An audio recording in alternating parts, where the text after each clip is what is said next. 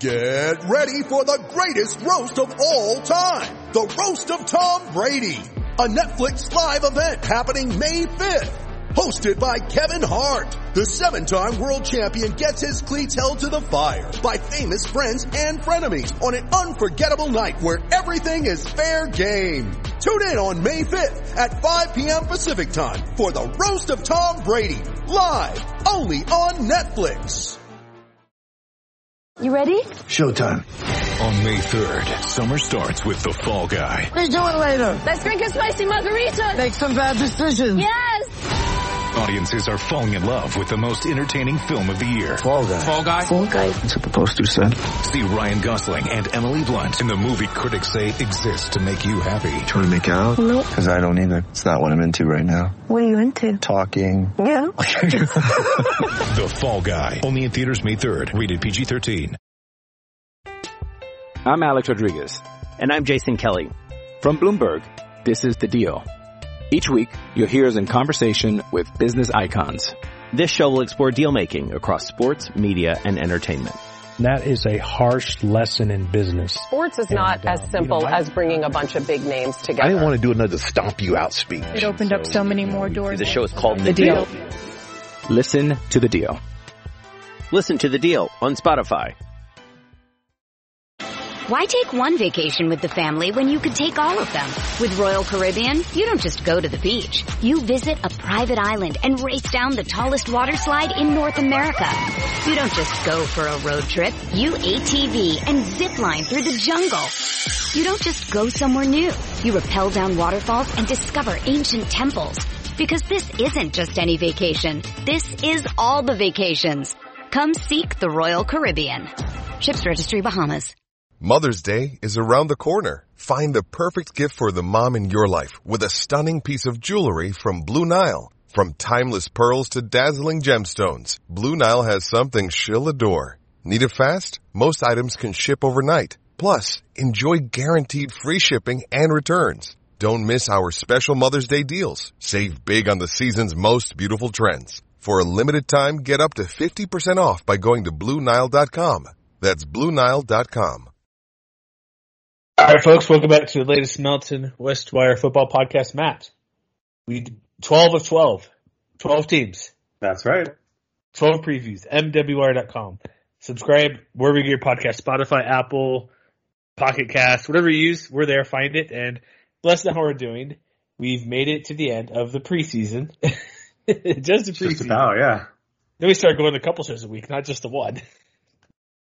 But with UNLV coming up here, the 12th team based on, 90% Twitter votes, just because we kind of at the end, we're like, we're going to decide the last three or so. Yeah, well, no, we did one last Twitter poll which decided the order of the last four, just to save ourselves time. Yeah, that's kind of the point. Okay, same thing. So yeah, the Twitter did decide. We just didn't do a 4, 3, and then 2. Yeah. So, okay. You did the polls. I forgot how we did the last couple, because we've been doing Hawaii, New Mexico, I forget the other one, the fourth team we did in that group. San Jose State. San Jose State, yeah, defending champions San Jose State Spartans. But now we're getting to UNLV Rebels, and what are we going to consider this year? Because last year was negative 1 year, because it was I'll be nice, it was rough last year going 0-6 in Marcus Arroyo's first season. Yeah, and I think obviously we've been talking about how the COVID pandemic influenced, every team in its own way throughout the Mountain West. Air Force had its turnbacks. Fresno State had a couple of games canceled. Boise State was dealing with that and injuries, and things like that. New Mexico, Rotobos. Don't forget the Rotobos. Yeah, and New Mexico had to play most of their season in Vegas, set up shop out in the desert. And UNLV is definitely in that camp. Like you mentioned, the whole year zero idea, which, for those of you who aren't familiar with it, I believe it was coined by Bill Connolly, over at ESPN, where the idea is like when somebody is coming into a head coaching role and they are more or less starting from scratch, which, could have, coming into last year could have, been applied to a few different guys within the conference.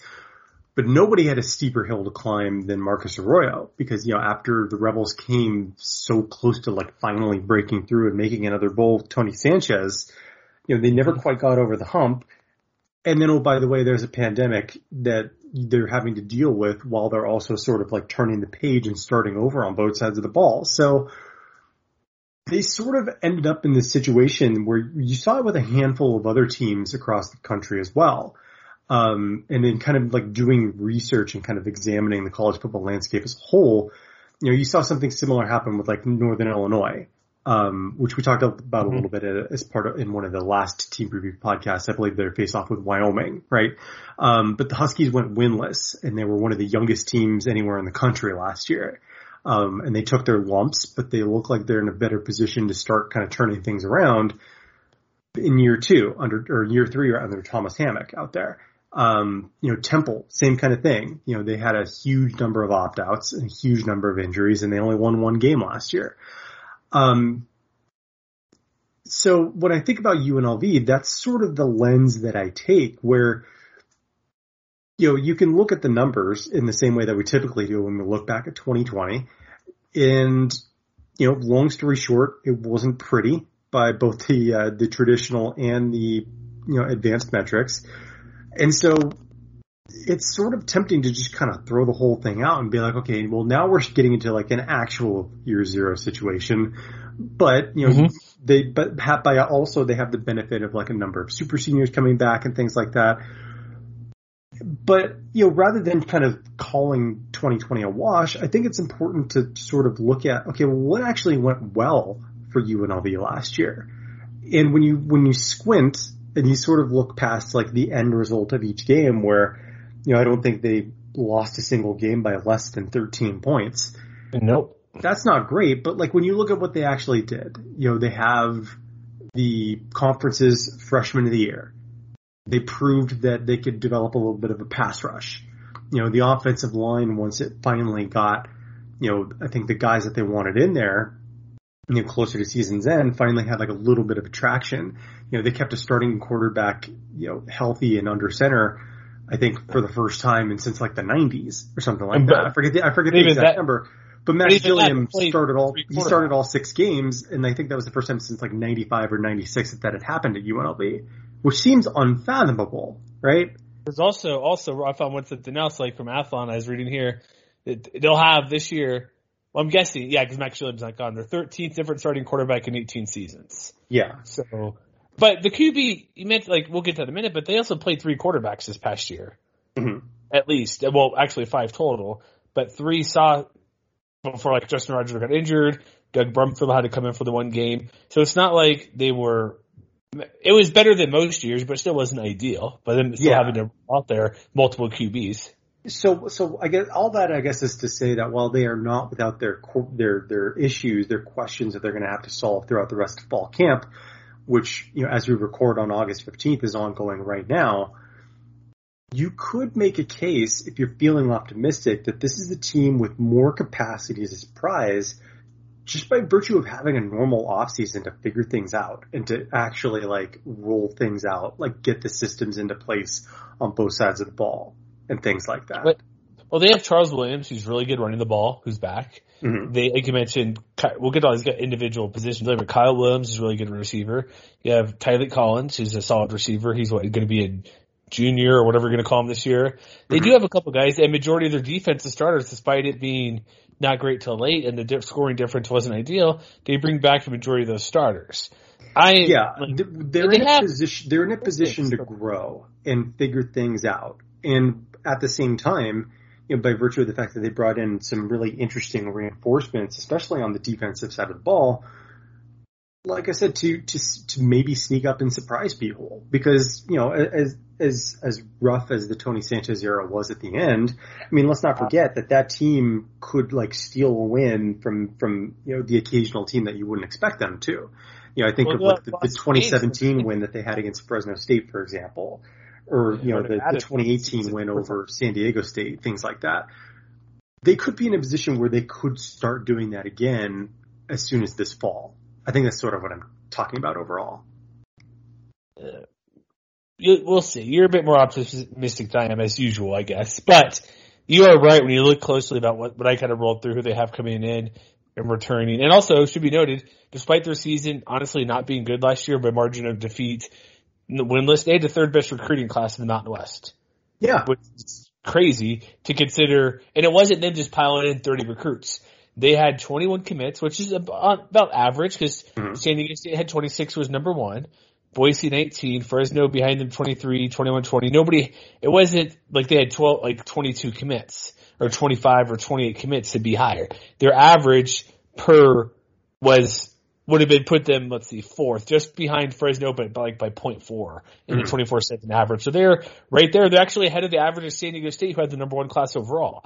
So actually, I mistake. They'd have been third overall regardless in total points and whatever the ranking is in average rating per recruit. They'd have been number 3 overall in both categories. So and it's the second year in a row that they've been in the top 3.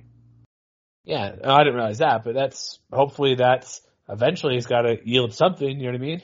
Yeah, so they're building something, and now in 2021 is the first time that we're really going to get a more accurate sense of, okay, where exactly, or rather how far exactly has this team progressed with just a regular off season to prepare? We'll see. Let's just, I'm still on they still need to be close, but you're right, they're building to get there, but I still don't think this is the year they're going to go out and win, be bowl eligible or anything, or be well above that. But I think that my main goal for the mission, I'll get to it now, it's like we said before, and kind of with San Jose State. A couple years ago, you see them slowly getting more wins. This past year wasn't close. Not good. A million reasons. I don't even think they would have been that great even if it was a regular season last year. Like a typical, probably a little better, but so would everybody else. Probably. No, I mean, it would have been a year zero situation. It was just with the pandemic, it sort of obscures it was rough. Let's let's be clear about that. Be nice. It's just, one of those things where it was a different kind of rough than you would typically see throughout a normal season. And so I think you sort of have to take that into consideration where it was rough, but they also didn't get to prepare in the same way that teams usually do. I think this year it's going to be more of, let's be more competitive, but the win still may not be there. That's where I'm leading. And that's fine. That's, as long as there's improvement, that's what I want to see. So let's get to a quarterback situation, which is probably one of the very few positions that's still up in the air. We know the 2 deep receiver, essentially, the offensive line. We basically know who's mostly coming back. They have two, I think they have 2 replacement starters they need to figure out. Yeah. Running back, Charles Williams is one of the best in the conference. Metro receivers, but QB, I kind of thought it'd be, because last year it looked like to be the TCU transfer Justin Rogers, but he got hurt right away. And so it went to Max Gillian, who played, like we mentioned, majority of the games. Rogers came in, did okay in the one game. He led the team in passing. I wish I had it here. What was it? When he played San Jose State, he actually had 162 yards passing. So there's that. But he got hurt. Gillian did okay, got sacked many times. But now it's going to be Rogers, Brumfield. He's not going to play, Matt. He's not going to be in the conversation at all, I don't think. No, he's not even practicing. He hasn't done it. Yeah, so that's the funny thing. I was looking around, it was about a week and a half ago, his eligibility was, or I guess not eligibility, but the status to participate. So I guess it's an eligibility thing coming from Miami was up in the air. He's from Vegas. Where was he before Miami? Isn't this his third school? Before that he was at Ohio State. Okay. So clearly talent, but here's what very interesting about it. This is Coach Arroyo, because he has the thumb thing. It goes, he hasn't, first off, this is him quoted, not me using bad English. This is Coach Arroyo not knowing good English. He hasn't told me nothing. He's done a good job in drills, trying to get himself ready. It's good to see him engaged, but why that thing right there? He hasn't told me anything. How is that communication so poor between a quarterback and your coach? Even if he's maybe you're probably your third string quarterback. That's kind of weird to have that be. I mean, I don't think he's even going to be a third string quarterback this fall. Okay, but my point being, he's a new guy in town, and he's getting out there to do stuff. The coach doesn't know anything about it, this doesn't mean the coach doesn't know anything about it. It tells me 2 things. Coach Arroyo is okay, cool, we have this guy on the roster, more depth, but it also shows you Martell's not telling the coach, hey, something's going on. Even though they know it's a hand injury, but that comment says a lot where Coach Arroyo doesn't seemingly think he's going to be in the running for the job, and also Martell's not communicating, hey, here's what's going on. Well, he shouldn't be in the running for the job. I know, but you would think This is not a Marcus McMaryion situation that we're talking about, where he could come in 6 weeks and take the job and run with it. Because I think that there are legitimately better options who have been around for the last couple of years and who have learned the system and have been competing in the interim. You mentioned Rodgers and Doug Brumfield as being kind of the two front runners.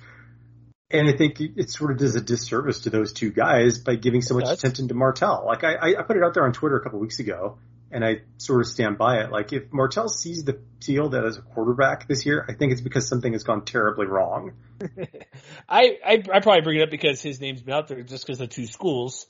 But this also, what that quote he mentions kind of falls into what you're saying. If Arroyo doesn't seem to engage in what Martell's doing besides him. Well, no, he sees him out there doing stuff, but kind of on his own because he has a hurt thumb. Mm-hmm. But you would think if you're a new guy and you're at quarterback where it's not settled, where the job is open, you may or may not be in the running. It seems to be on more toward no. You would want to give updates on the coach. Like you'd want to have some sort of communication with him. I'm not saying it's going to help you win the job, but like, oh yeah, he told me his thumb's being weird. He's out there doing what he can, but he says he told me nothing. It's like. It's also, he's coming as a walk-on. He's not even a scholarship player, too. There's that as well. Mm-hmm. It's just, it kind of reinforced what you said. He's getting too much hype because of where he's from and coming back to Vegas and everything.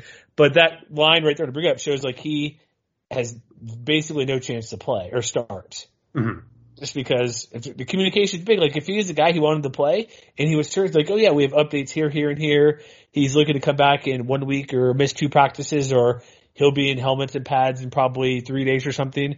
None of that. It's just, he's out there doing drills, looking fine, but he hasn't told me anything of what his status is. So I've been looking at Twitter. I thought it'd be Justin Rogers, but a lot of guys down there, because we're not at practice and seeing a ton, probably because they're closed and we're just not there. But Brumfield seems to be the guy that probably is going to be the starter, even though I like Justin Rogers from what we saw last year, but guys in Vegas are thinking it's probably going to be Brumfield to be QB1 when they take on Eastern Washington. So if the choice were up to you, like if you were in the coach's room breaking down film and choosing between Brumfield and Rodgers, who would you choose? I kind of thought like what Rodgers did last year a bit more. Because when you look at the two games that actually played versus San Jose State and Wyoming, they're two very different teams.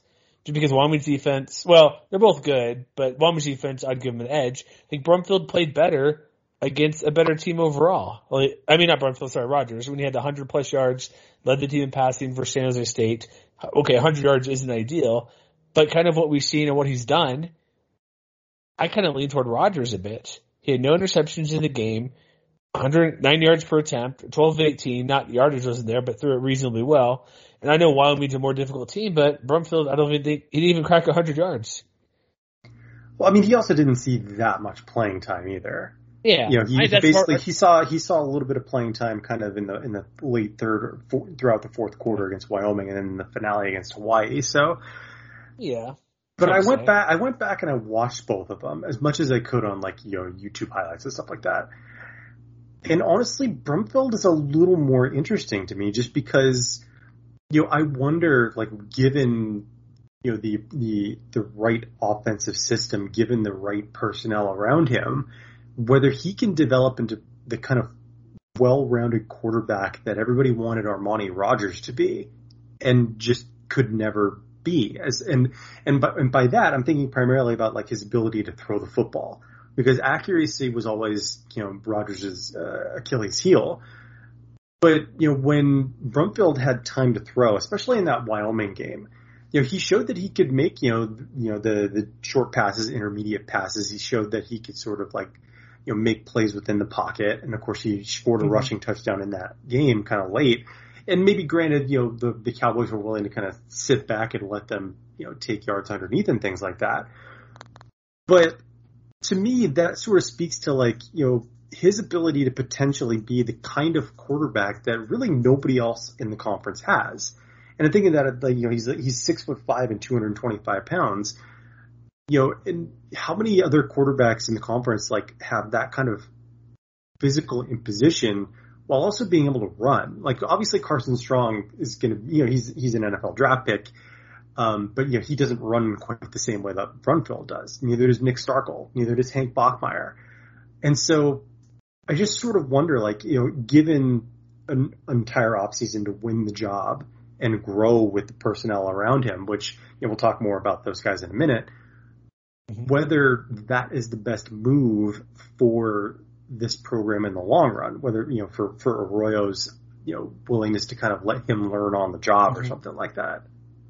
That's what this year's going to be. The only other quarterback I can mention real quick, it's still TBD. Sean Chambers, he has the size, 6'3", 225. If they're going to allow him to throw the ball, but we don't know yet. So that's kind of that's like the only guy that could do both. We've seen him run very well, passing still up in the air. But you're not wrong at Brumfield. I just kind of thought Rodgers, but the running ability and the size helps a lot because think of this too with Charles Williams. Like if you do some option type plays, like the read option type things, that would, if he's big enough to run and get a few yards here and there, that could help him on a toss, on the pitch, an extended handoff to, he'll go off the tackle to hand the ball off, or Brumfield keep and go between the guard or something, or going to inside of the tackle instead of outside.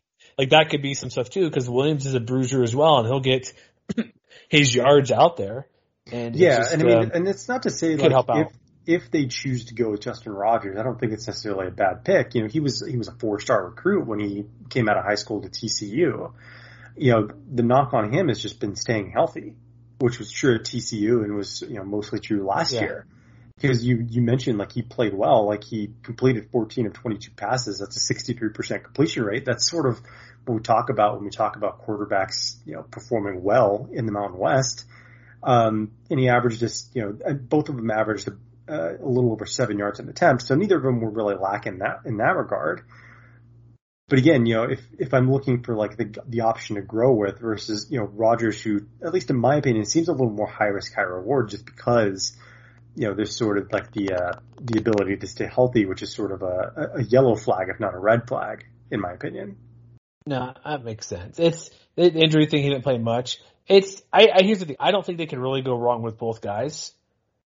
But it's like, who's going to be there longer? Who's the younger guy a little bit to see who could play a touch more? Like, because Roy's like, that's what I mean. Yeah, that's what I mean. He's technically a freshman still. And so if it's close, go with them. Or maybe they split time versus Eastern Washington just to see what you have, because that's a team that's a pretty good FCS team, but a team they should beat. But that could be something, okay, you get the first half, or you get quarter 1 and 3, you get 2 and 4, kind of extend the competition if nothing is named before then.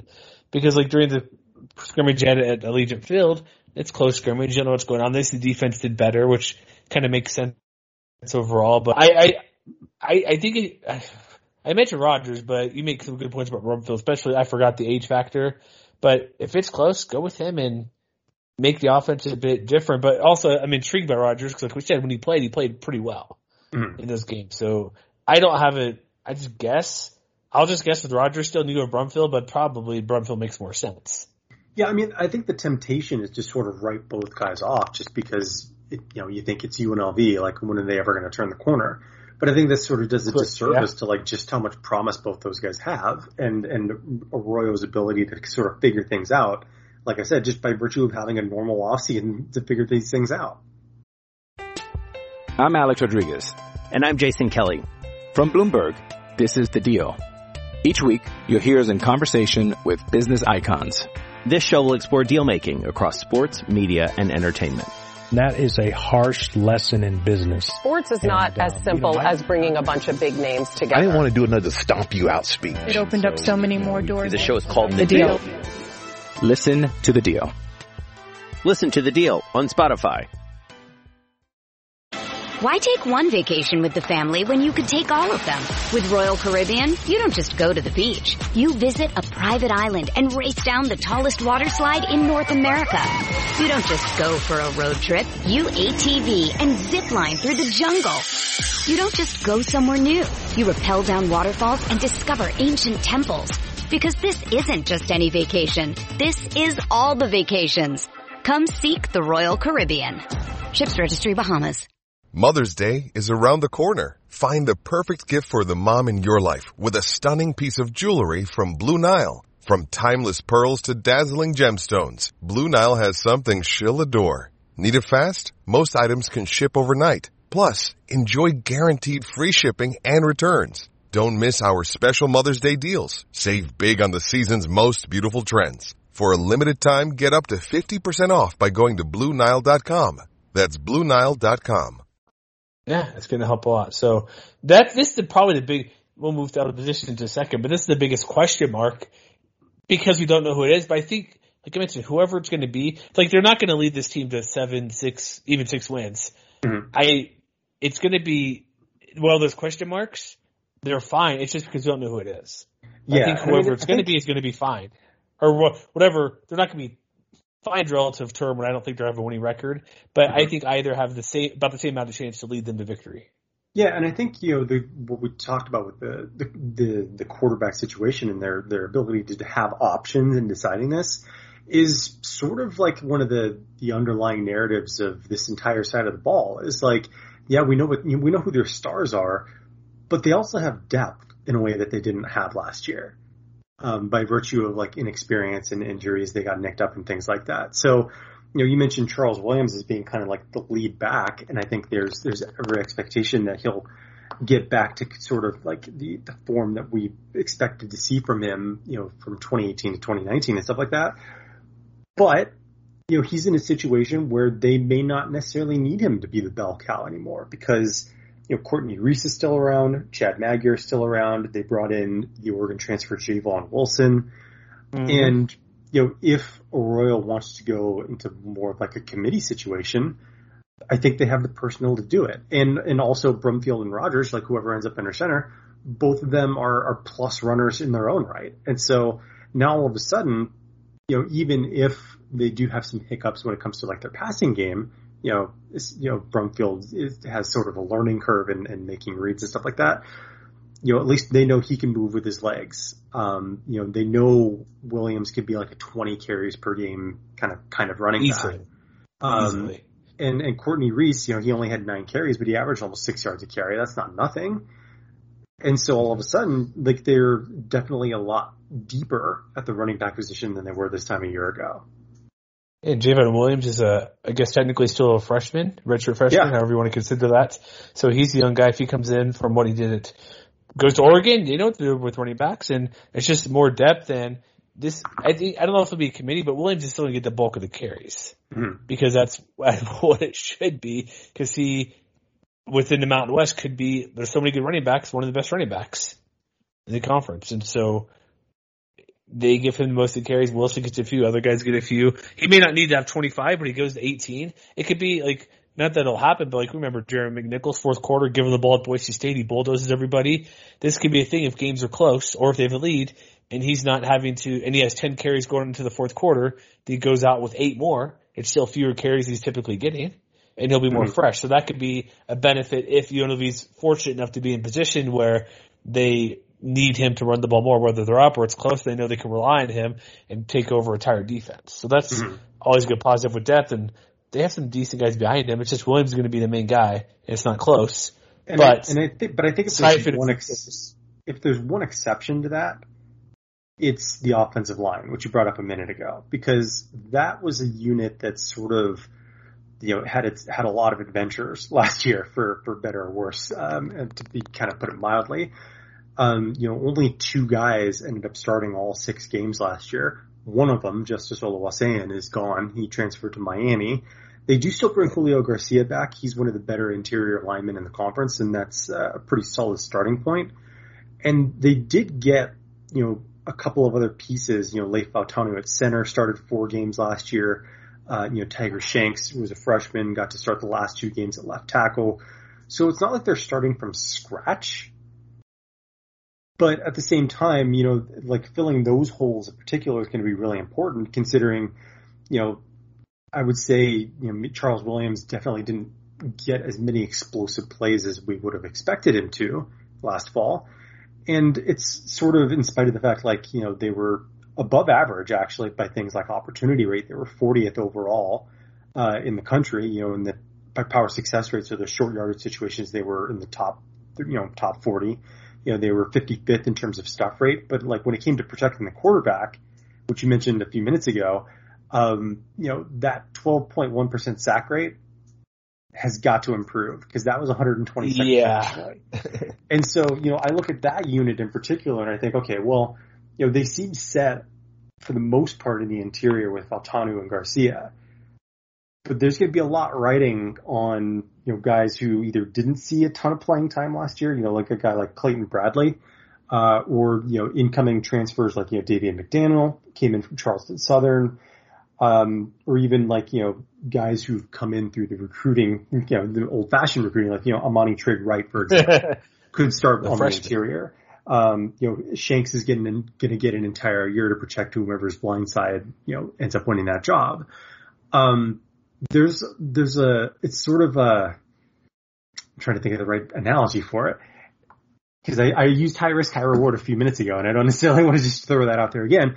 But it's they have size. They have huge size. They have only 3-pound linemen, which even if you're not, let's just say the talent's not equal to other teams. If you're just a big, giant, massive guy taking up space, that goes a long way as well.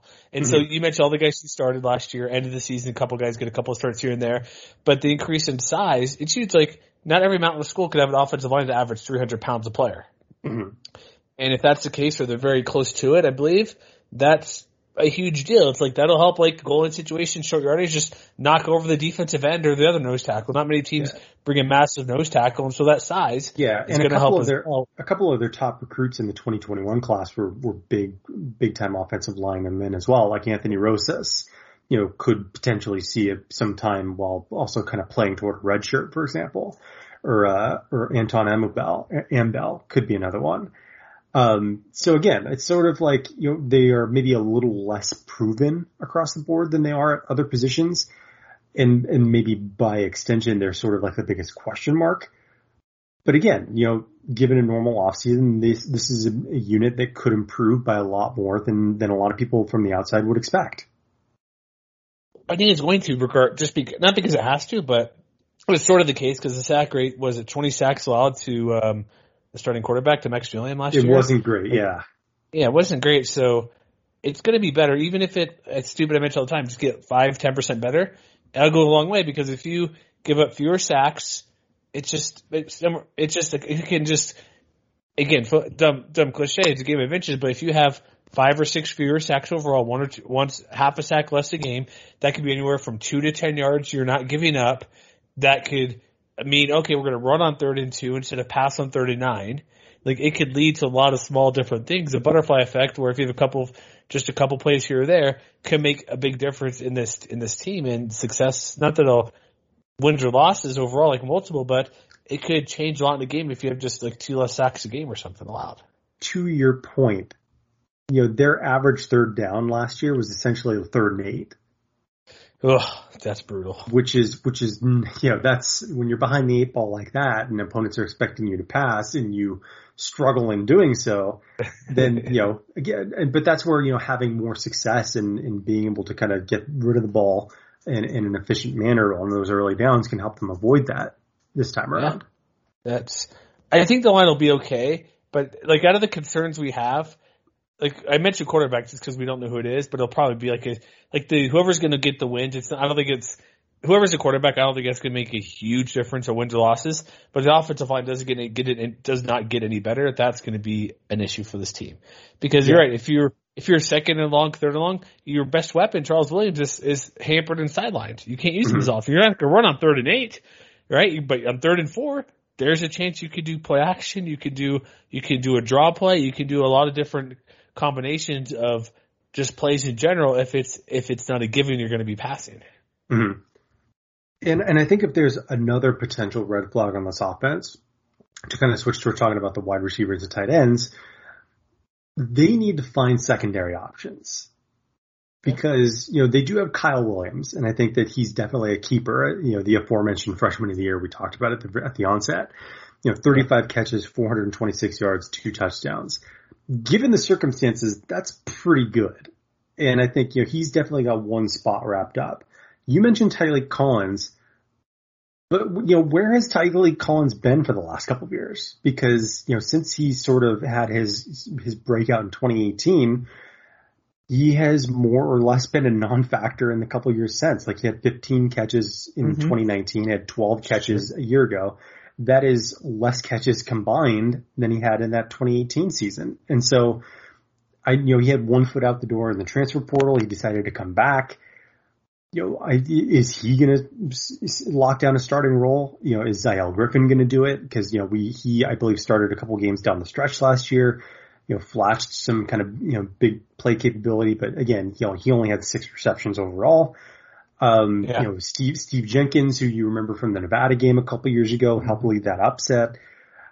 So again, they've got options there. And we didn't even mention, Jordan Jakes, the incoming transfer from Indiana. He could play a big red zone target type role, to replace, Randall Grimes, who was, declared ineligible last year and then transferred. So I think, if there's another thing that could potentially hold them back, it sort of gets to one of the questions that we got, about this Rebels team. Do we think Kyle Williams is going to be a 1,000-yard receiver? I want to say yes. But I'm a little dubious about, whether or not they're going to be able to find a second or third option to keep opponents from just focusing on him. And so I think he's going to have a very solid season. He's probably going to average somewhere around 12 and a half to 13 yards a catch, maybe have 5 or 6 touchdowns. But right now, I'd probably peg him closer to 800 yards than 1,000 yards. Well, you'd hope so, just because, that's, well, no, not hope so 800. Sorry, my mistake. You'd hope you have 1,000 yards, not 800. My bad there. But yeah, I'm just sort of in a wait and see mode to see how the rest of that wide receiver core shakes out. And I think that's also true of the tight end situation because, they do have Noah Bean and Giovanni Faulo coming back. They also have a big, freshman target, Khalil Balunge, who could, force his way into a role. So again, they've got options there. It's just a matter of kind of seeing how, especially with the tight ends, because, both of those guys, Bean and Faulo, flashed a little bit of big play capability a couple of years ago, but they were sort of MIA last year as well for long stretches. And maybe whether that was a consequence of just, preparing for the pandemic and stuff like that. I think, I feel better about their chances to have a little bit of bounce back, but I want to see it before I have confidence in kind of how that, whatever cascade effect you want to talk about for the rest of the pass catchers.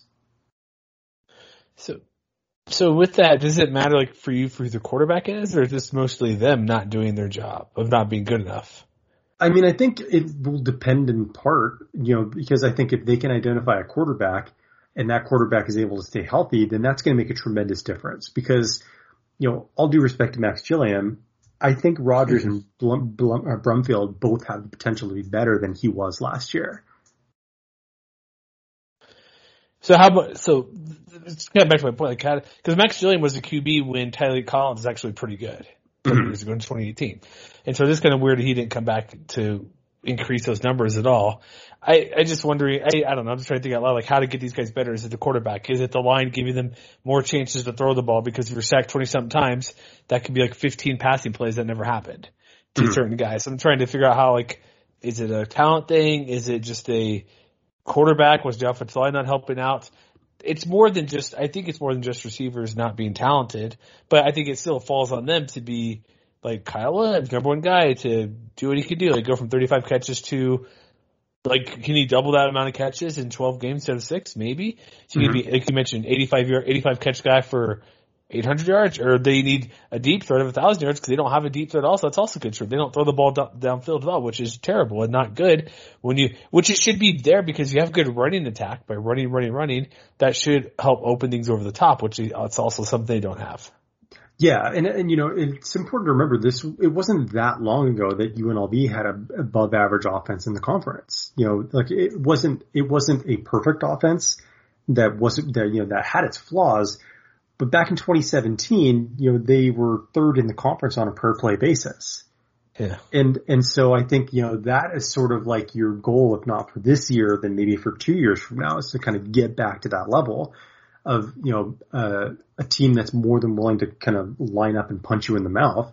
Because I think on paper, maybe that's what they do best, with 2 potentially mobile quarterbacks, an all conference caliber running back, plus, capable contributors behind him, plus sort of at least one good quality wide receiver and a bunch of question marks around him. Maybe that's the direction they decided to go in for 2021. I don't know. It's, maybe. It's just, this team just got conversation seems more concerned about the receivers than anywhere else on this team. Is that how you feel? I like Williams. I like Griffin too. But I'm interested to see like how much more we see of him. You know, if he can win a starting job over someone like Collins or Jenkins or someone like that. That's what I'm kind of hoping to see because, you know, Griffin's one of those kind of, you know, periphery guys where, you know, we saw like, you know, with Williams and a couple of guys on defense, which we'll talk about in a moment, like they identified kind of their core contributors that they can build with. And so it sort of remains to be seen whether Griffin can be part of that group. I'm optimistic, but I'm sort of in a wait and see mode about it. Okay. All right. Anything else in the offense when you get to, or is that time for the defensive side? No, we could talk about the defense because, and that's another thing. That's another thing because, you know, if you want to talk about regression to the mean, here's a prime candidate for that right here. Because again, by the traditional metrics, by the, you know, the advanced metrics, not necessarily pretty. You know, on a per drive basis, they were 123rd nationally in points allowed per drive. They got pushed around way too often up front, you know, 124th in line yards per carry allowed, you know, in the triple digits by opportunity rate, by stuff rate. But again, not without promise, not without guys who they sort of unearthed and found, you know, things that they can sort of build off of. And so that's where that next step becomes. It's like, okay, they have their stars. They have kind of the tip of their proverbial spear. You know, now they've got to find guys who can contribute around them. No, that's true. Like the defense, like they bring all 11 starters back, which we need to mention too. Everybody's coming back, I believe. Is that right? I believe it was 10 of 11, if I'm not mistaken. 10. Okay. Well, majority of the guys. Maybe I'm looking at majority. Yeah. Okay. 10, 11, but like not to harp on the bad, but 30 points. So the mentioned recruiting class, they bring guys in, transfer guys coming in, like they bring in a Connor Murphy from USC to come in to help on the defensive line. Jacoby Windman will get to the linebacker. He was really good. Guys like Kylan Wilbur from Arizona coming in. Like Adam Plant's hanging around. So they have talent despite them not showing up in the scoreboard. It's more of the defense, like, oh, here's the points, but we still made some plays here and there. But it's like you gotta make the points, but also not give up so many points. Yeah. And so I think the running game could be good, but I don't know. They have all these like transfers, mixing guys. They have freshmen. I think depth was bringing in. It was kind of a big deal with what they had. Like I mentioned, the guy from USC. Oh yeah. And so that's huge. Just having depth in a defense that has talent returning, or it's like what we say it a bunch of times. Just because you have talent coming back doesn't mean it's good. But I think combined with new guys, transfers, freshmen, an actual spring ball, it's going to be better because playing 6 games is better than what CSU played, who played four. So I think that's an area where somebody even asked one of the questions, like rank the defensive line against the rest of Mountain West. It's not going to be the best, but it's going to be average, pretty average at least. I think that'd be better than last year because they're pretty good at stopping the run. It should be better, but I think one of the things that's going to definitely answer that question is, you know, the fact that they're moving Windman from defensive end to more of like a linebacker position, and I believe they're also doing the same thing with Adam Plant. And so, you know, you mentioned Connor Murphy, the USC transfer. He's a gigantic dude. You know, he's a 6'7", 280 pound defensive end. You know, you can't teach that kind of size in the trenches. And so like that makes for like a really interesting addition. But, you know, they still have Kolo Wasike, who's, you know, been clogging running lanes for the last, you know, 2-3 years now. You know, he's solid, if not necessarily a all conference type performer, but, you know, he's a contributor. You know, Tavis Malakias got a lot more playing time at the end of the year. He's probably set for that other defensive tackle. And so I think it just depends on, like, you know, if they're going to move their most disruptive guys further away from the line of scrimmage, then how are the guys who are replacing them at the line of scrimmage going to hold up? You know, because they're terrible at stopping the run. So I don't know, because they're 6.3 yards per carry. So I think that's sort of like the starting point for like, because if they get pushed around again, then it could be another long season. Yeah. But if they can turn it around, then it becomes, okay, well, who's going to lead that charge? Is it going to be the guys, you know, who were around last year, like Malakias and Uwasake? Or is it going to be, you know, new blood, like, you know, like Murphy or like, you know, Nick Demetrius, who was their number one recruit from the 2021 class, you know, edge defender who could potentially see some playing time. You know, he's another candidate to see 4 games and then grab a red shirt at the end of the year. But maybe he plays his way into more. You know, same thing with Kevin Ivey, you know, another 3-star guy on the defensive line. Again, you know, it just comes down to having more options, but I think that's sort of priority number one is, you know, finding those guys to lock down those starting roles and then ensuring that those guys are as equipped as they can be to stop the run primarily. Yeah, if they go from 6'3" to 5, that's still 9th in the conference, but a yard and a third or 1.3 yards per carry less allowed. Mm-hmm. That's gigantic. You know what I mean? Yeah. Like they ran, like, put it this way, they allowed teams ran 40 times against them a game. If they give up one less, like, and it's 255 yards a game, if it's one less yard per game but the same amount of carries, that goes down to 215 yards per game. It's still not great, but it's 40 fewer yards of movement on the field. Like, ideally get them around 4-ish, but like, start with a basic goal of getting under 5.5 yards a carry. Exactly. But it's weird too. Maybe there's some scheme we're not seeing where they're moving, like you mentioned, moving guys more of a defensive end, kind of further away from the actual running of teams running the ball up the middle, up front. So maybe Coach Roy on DC has something up their sleeves, like, okay, they want to, the thing that could be is that, think this way, how many defensive linemen have a ton of sacks or nose tackles? Not many, or how many sacks? Mm-hmm. Usually it's the linebackers, defensive ends, so maybe giving them that space gives them a running start. They can be more disruptive that way. And that could still help in the running game, because if it's a hybrid type thing where instead of running a 3-4, it's a 4-3, or if it's a 4-3, you have a 5th guy in the line up there, he can just step up and be a 2-point stance to the 3 and give a different look and allow it to come from different angles while still basically you're quicker to the 2-point stance or 3-point stance. You know what I mean? You blow past the tackle on the outside who has his hand in the ground. And that's where I'm really fascinated to see what defensive coordinator Peter Hansen does with Windman and Plant, because, you know, it was, you know, a rough go overall for the defense last year. But one thing those two guys led the charge in that they did really well was rushing the quarterback. Did you realize they had an 8% sack rate last year? I did not know it was that high. And that ranked 27th nationally, which, you know, I would not have expected that.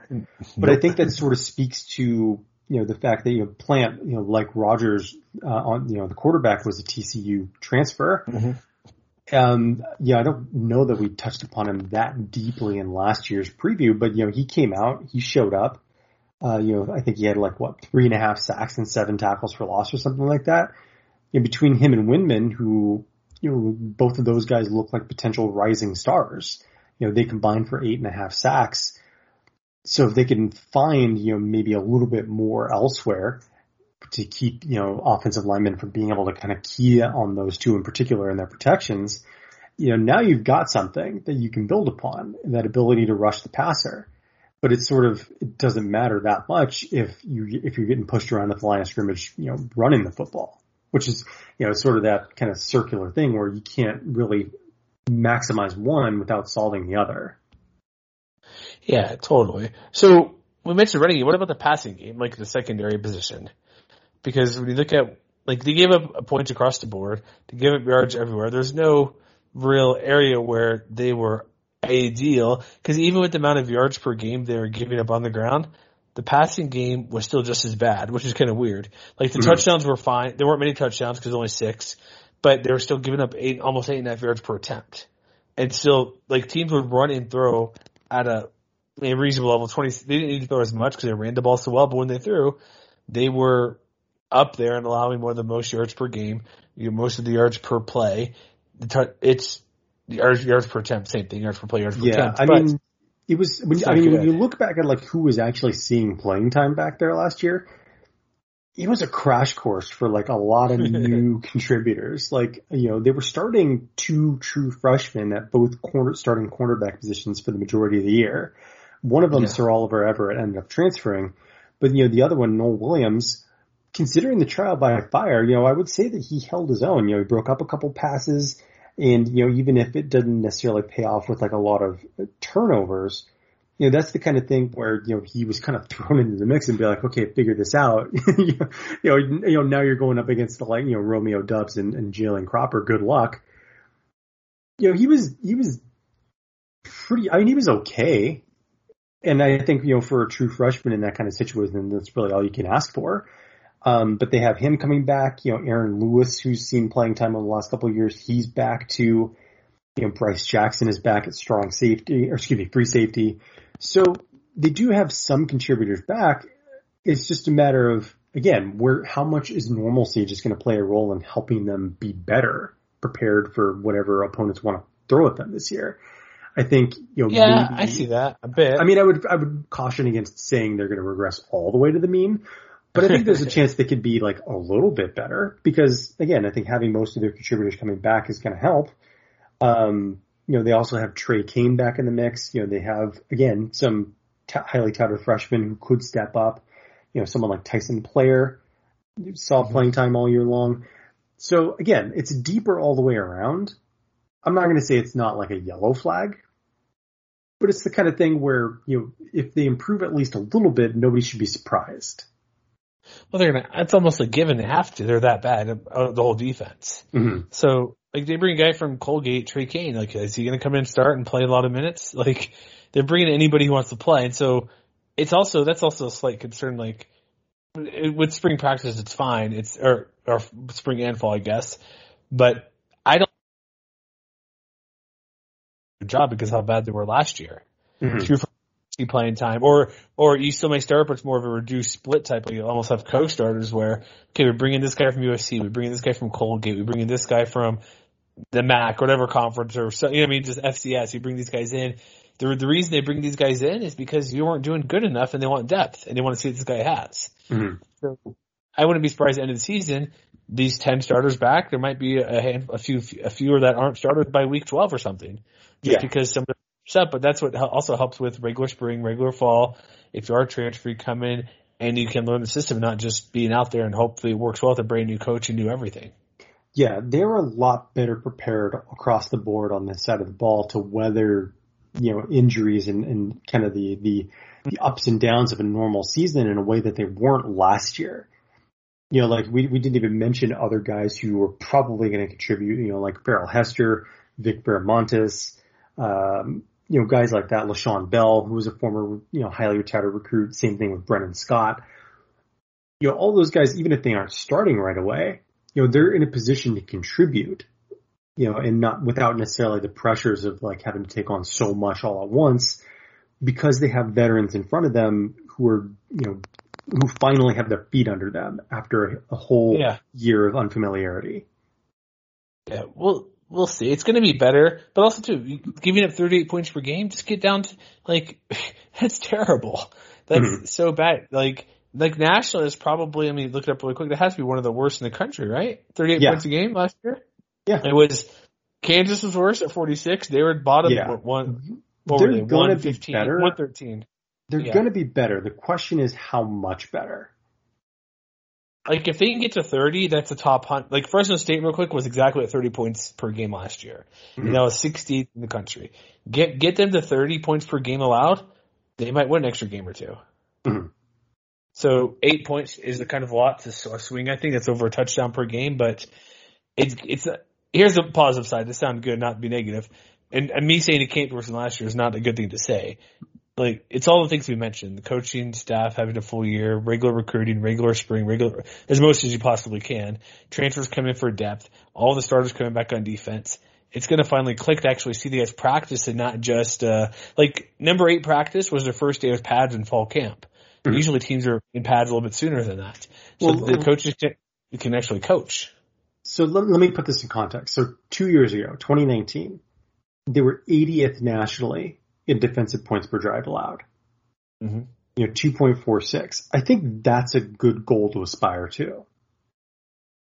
Just get back to where you were. And I think that they have the personnel and they have the depth to do that. Yeah, because just real quick, I see your points just more per game is 32.9.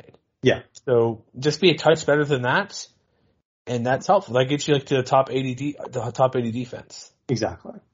And going for, we mentioned San Diego State, if their offense can be just 10 or 15 spots higher, not that compare them to just because their defense is elite, but getting 10 to 15 spots higher defensively in certain categories can go a long way. Exactly.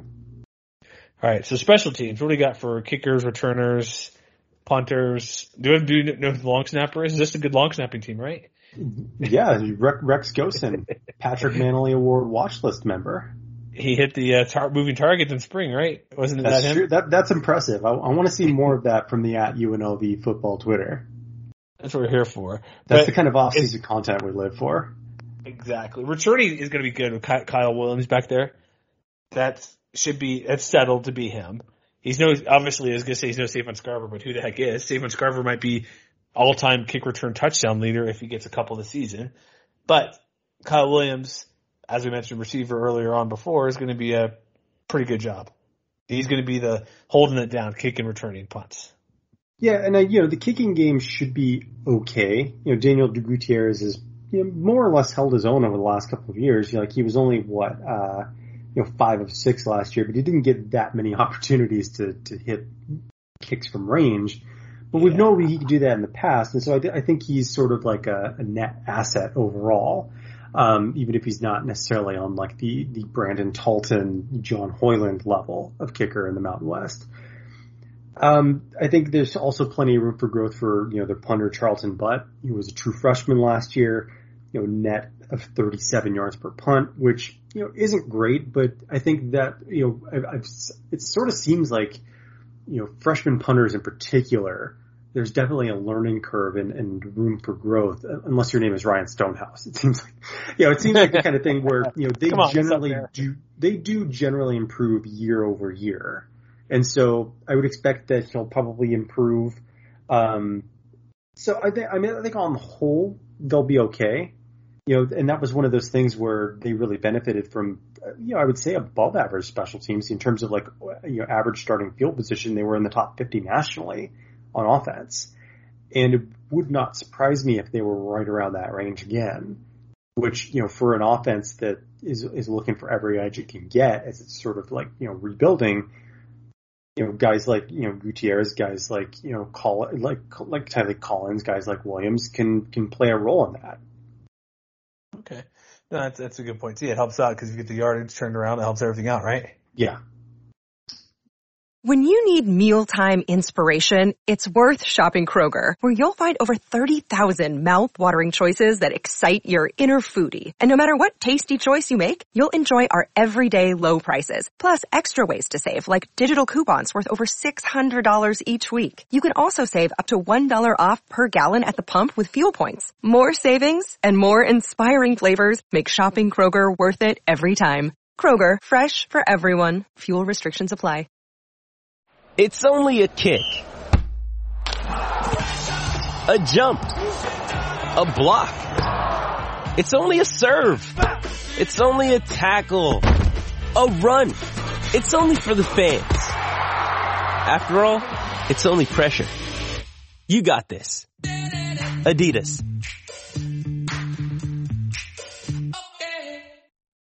All right, we ready for schedule? Let's do it. This schedule. As you've heard me before, the overall record is not going to indicate the improvement they have this year. Yeah, so, and I know I've mentioned this on some podcast or another in the past, but it's that whole bit with that college football Twitter has where, and I think Split Zone Duo is famous for doing this every so often, is like looking at an opponent's or looking at a team's non-conference schedule and then asking why would they do that to themselves. You think that's where UNLV is? For this year, yeah. It is rough for a team that's in its position as sort of like an unofficial year zero. Because it starts right away with Eastern Washington, and I can't remember who put it out there. I saw this list of like the top potential FCS over FBS upsets out there for the taking in 2021. The Mountain West had like 3 different games on there, which, when I was reading through it, I was like, yeah, I could see that. This one was one of them. We talked about the list a couple weeks ago. Yeah. Eastern Washington is no joke because they have the Walter Payton Award runner-up in quarterback Eric Barriere. They have, a big play receiver in Talolo Limu Jones who had, 48 catches, 759 yards, 4 touchdowns last year. Like it's an FCS playoff caliber team that can definitely do some damage, especially on offense. They were 5-1 in the Big Sky last year. And so like the UNLV is going to get tested right away. And like I have this one down as a Rebels win, but I think it is fair to say that they're definitely on upset alert. Just remember one word, Howard. Yeah. And it's different. Well, but Eastern Washington is a better team than Howard too. Yeah. Like NCAA.com has as of 6 potential week 1 FCS over FBS. I mentioned Eastern Washington. Thursday night game. One thing that I wrote about, when I did the first look at that Eagles team is the team that eventually knocked them out of the playoffs was North Dakota State. And when North Dakota State does well, is they run the football. And, they put themselves in a position to play a possession type game, limit possessions, keep Barriere and company off the field. And maybe that's the kind of game plan that Arroyo is building towards, with his offense. And so obviously we'll wait and see, but, they're not going to have it easy in the same way that some other, teams in the Mountain West are, in their FCS games. Eastern Washington, number 11 in the FCS coaches poll. Yeah. Or preseason poll. I'm not sure it's coaches poll, but the preseason poll. They're going to be ready for that one, yeah. Yeah, so I have it to win too, but I'm not going to be – it's one of those games where if they lose, like, well, not going to surprise me all that much, right? No. All right, but the rest of – yeah. The rest of the non-conference schedule, at Arizona State, hosting Iowa State, going to UTSA. The Arizona State game, it's part of that home and home. They wanted them last year for Allegiant. Mm-hmm. ASU is interesting because they have 3 coaches on suspension right now with their massive recruiting violations of being a bunch of dummies. Like, let's visit people on campus. Let's have videos of, like, the dumbest thing they did, like, besides it being dumb, they had TVs on in their facilities so you know what date and time it is. Like, there was a time when it was like March Madness was going on, and like, oh, the women's basketball game on ESPN, oh, this was March 16th at 8:47 Pacific time. So it's like, they're a bunch of idiots having that on the background. It's like, did you ever watch the show The Newsroom at all, Matt? Yes. Do you remember the one episode they're trying to do some interview with the guy about some huge war thing or weapon type deal?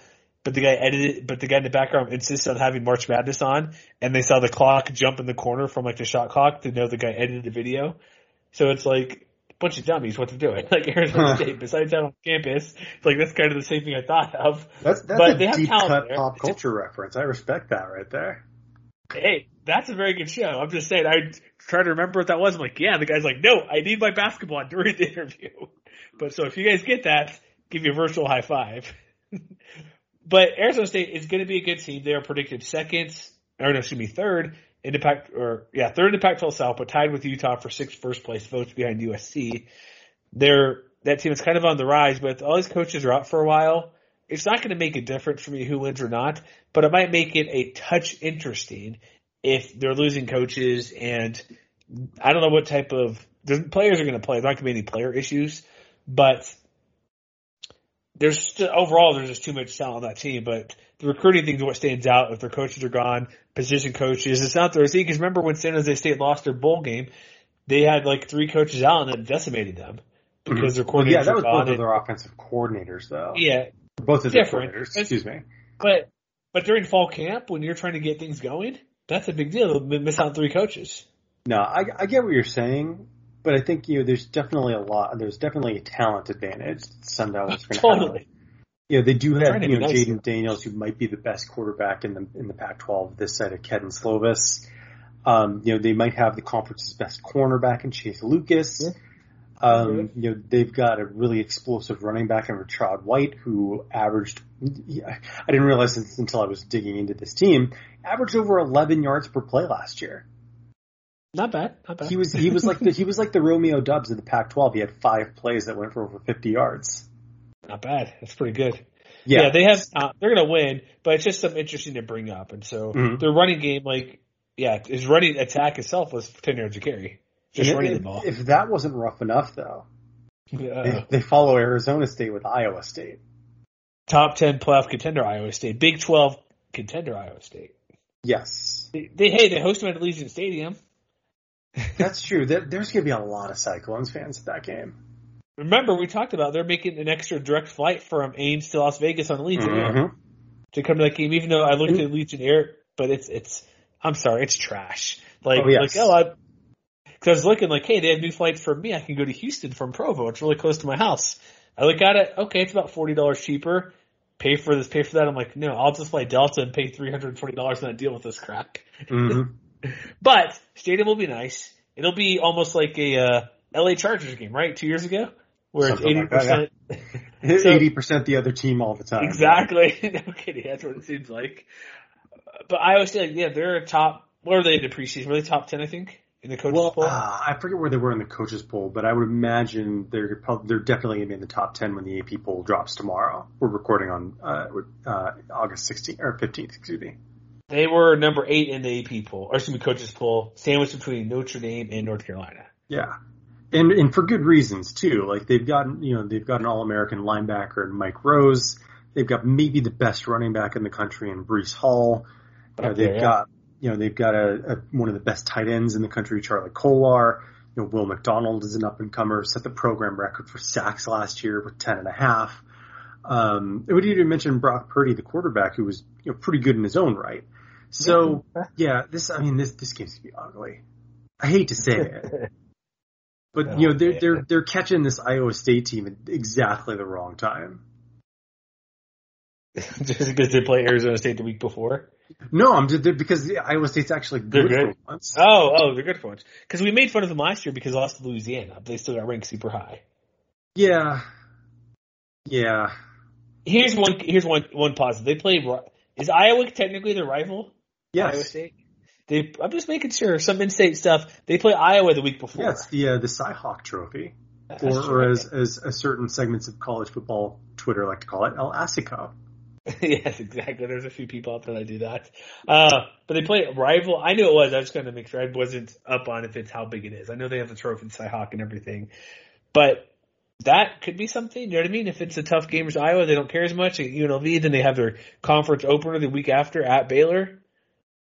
Probably not going to make a difference, but I'm just saying those type of things could make a difference a little bit. Yeah, I mean, I want to be optimistic. I feel like that's a bridge too far, though. Defeat for Rebels, correct? Yeah. So the rest of our non-conference slate, they have UTSA, who we've talked a little bit before. This is probably their most winnable outside of, obviously their next winnable game in non-conference play. But UTSA, as we discussed before, they're a team that's kind of always right there. And I think they're good enough to beat UNLV. There's no game on the schedule I'm saying, UNLV has this. Mm-hmm. And this is another one of those games where it's like, can they win? Yeah. They're probably not going to win, but they could. UTSA, it's on the road to San Antonio. They are actually, I looked at the FPI. Do you want to guess what the FPI is for this game? The percentage, which is clearly in favor of UTSA. Take a guess. Come on, do it. Have fun. Is it like 85%? Oh my gosh, right on. 84.8%. Good job. Ooh, look at me.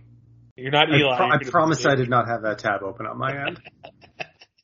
Well, I mean, but there's good reason. Like a lot of people like the Roadrunners as a team to be like a serious Conference USA contender this year, excuse me, because they finally looked like they were sort of turning the corner toward being a permanently pretty good Group of 5 team, which is, everybody seemed like they saw the potential in this program for like the last decade, and they just never really put it all together. So, they brought in the new head coach last year, Jeff Traylor. They went 7-5. They played tough against the best teams on their schedule. They lost to Alabama, Birmingham, BYU, and Louisiana by 1 score each. And then, heading into this fall, the only team in Conference USA that's bringing back more production is Florida Atlantic. They're picked second in the West Division.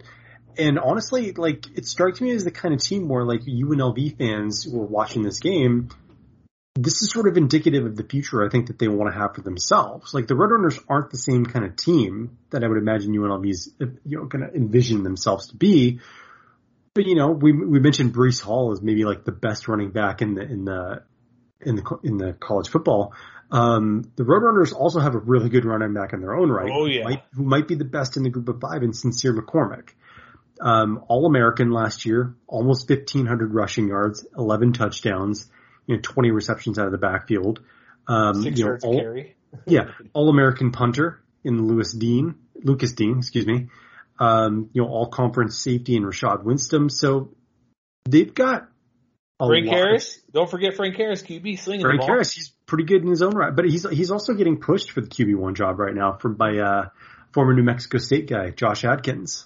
Okay, there's that. Yeah, Josh Adkins played a little bit last year, but yeah, Harris had 12 TDs, 6 picks, whatever. And how many games did they play last year? Do you know? 12, I think. 10. I can't remember how much did they play. They played 7. They were 7-5, so they played 12 games. Okay, so full schedule. So, but regardless, let's look through because numbers are skewy. So 12 TDs is just okay, but 64% completion rate, only sacked about once a game. Offensive line has a slight concern after that because he didn't play the full season by himself. But if UNLV's defense, special rush defense is not great, just give it to McCormick and it's game over, right? Mm-hmm. Yeah. Which is why it's another loss for UNLV.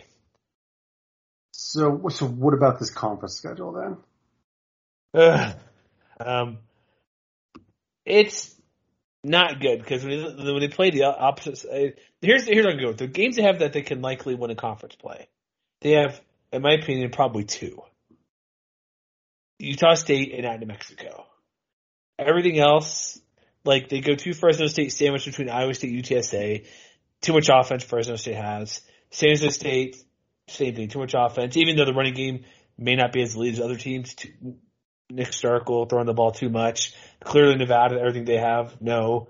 Hawaii, they don't run the ball well, so maybe that's at home. That's a slight chance, but like San Diego State crushed them on the ground. Air Force crushed them on the ground. Those 2 games, Aggies and Lobos, one's home, one's on the road. Those are the only 2 games I think they might win in league play. And I'm not sure if they'll do it. Yeah, I mean, I have them going winless in conference play too, just to kind of to not beat around the bush. But I think it's worth mentioning, the fact that they aren't going to be hopeless this year, and so I feel like I'm going to be wrong about them going 0-8 in Mountain West play. And I hope so. When I wrote last month about the F plus projections that came out in the Football Outsiders Almanac, to kind of our conversation. UNLV's only given a 9% chance by F plus to go winless in conference play. Their best projected conference record is actually either 1-7 or 2-6. They have a 32% chance at both. And so I think that sort of what you're sort of speaking to is this, if they steal a win or 2 in conference play, who is it most likely to be against? At home Utah State, I'm guessing. Just because it's at home. I'm just asking for your opinion. These aren't definitive answers, obviously. Well, if I'm going for talent, it'd be at New Mexico. But no, I'll say New Mexico is more likely than Utah State. Okay. What about you? Would it be a bridge too far if I said Hawaii? No, because I looked at the SP Plus, that's their 3rd most likely win. That's true too. And I think because the lack of running game, pending what Calvin Turner turns out to be and whoever else they have, and Shaven Cordero is not necessarily the most, he's not Cole McDonald in wildness, but he's not too far off either. Mm-hmm. And we mentioned receiving catching wasn't great because Jared Smart he's good, but it wasn't amazing what he was a couple years ago, never took the next step. But no, I think that's a perfectly reasonable answer to be the next team in line for them to possibly beat. Will it happen? I'm going to say no, but I'm not. That's a game where it's more likely than at Air Force or at Nevada by far. I mean, their home slate in particular. I mean, it's not the easiest home slate, but Utah State, San Jose State, Hawaii, San Diego State, like none of those are like no chancers, right? San Jose State, I say it's no chance. Like, yeah. I mean, I throw San Jose State in there just because, obviously they're the defending conference champions. They're going to have a really good defense, but there's still sort of lingering questions about their offense in particular. Yeah, and so I'm thinking like in general, if UNLV is going to steal some wins in conference play and ruin someone else's season, I think they are most likely to do it against teams that have some kind of like really pressing question about their offense.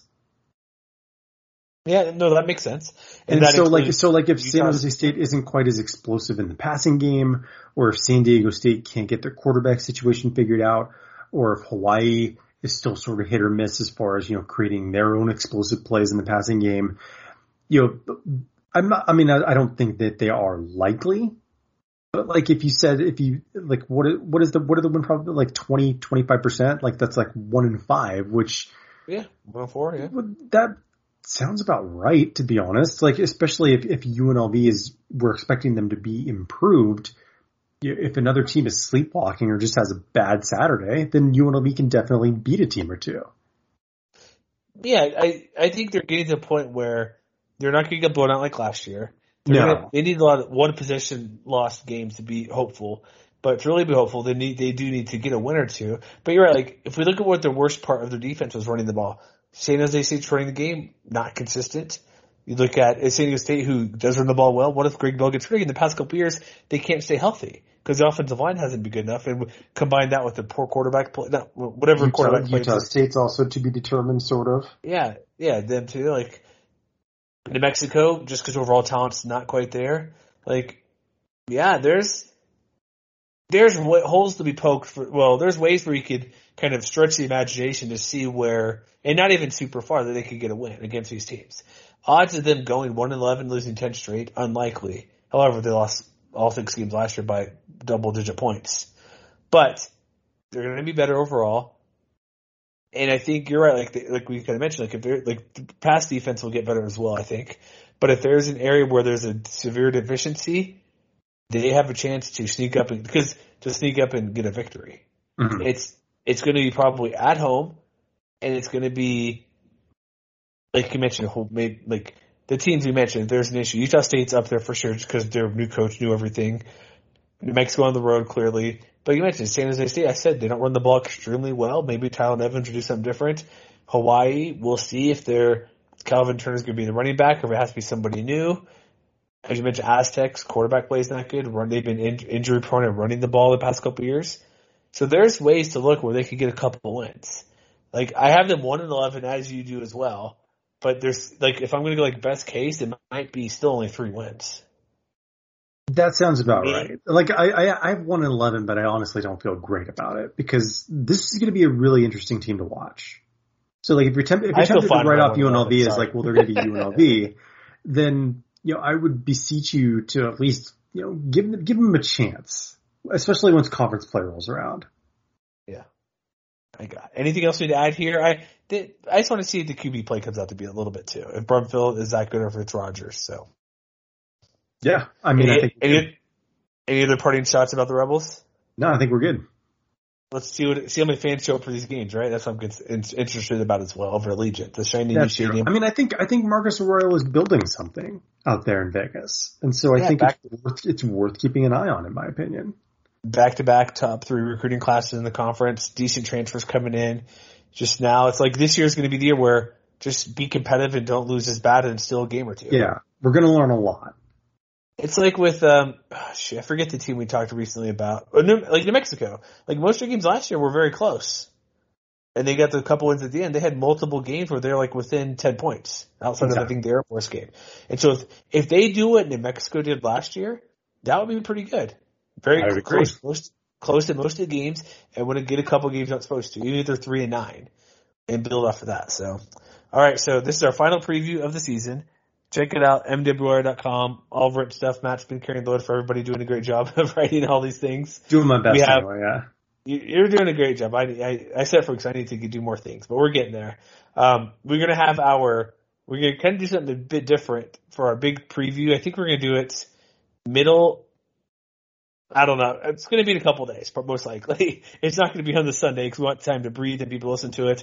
We're going to do some bold predictions, get some actual official picks on the record. Me and Matt writes this stuff in pen, but I may make some changes to my picks just because if you've been listening closely, I somehow, even though I hyped up Nevada, somehow I have Fresno State winning the West Division at the moment, and that's probably going to be changing. I fail to see the problem with that, to be honest. Yes, you totally you're totally fine with that. But are you making any changes to your picks, or are you done with what you have? No, I mean, unless something changes is injury-wise with fall camps in the next week or so, I'm sticking with what I have. So unless there's a Donald Hammond situation, you're not doing anything? No. Okay. I think maybe we can tweak here or there, but we'll have some staff picks too and all sorts of stuff, so it'll be fun. We'll do some like best games of the week, stuff like that. It'll probably be a longer show. Maybe we'll cut up in 2. We'll see. But yeah, check it out. Spotify, rate, review, do all that fun stuff. Just tell us how you like us or what we can do better. We had one guy on Twitter today, Matt, say, give us more Wyoming coverage. I'm like, all right, we'll do our best. Right? Yeah. I mean, football season's on our doorstep. Now's as good a time as any to say, if you are interested in writing for MWWire.com, inquire within. Hit us up in the DMs on Twitter at MWCWire. Do that. We have a couple other guys hopping in. We have San Jose State, Hawaii, a couple things like that. So it's definitely not intentional. It's people need time to do this. It's a kind of a passion type fun stuff. But if you're interested, go to DMs and we can work something out. So we'll be back next week or next show. I should say, check out the feed and we'll have more preseason stuff. And week 0, what are we? 2.5 weeks away? More or less, yeah. 3 weeks, I guess. Yeah. No, 2 weeks. No. Oh, holy crap. 2 weeks. Yes, we are very soon. 2 weeks away. All right. So we'll see you next time and get ready. It's coming.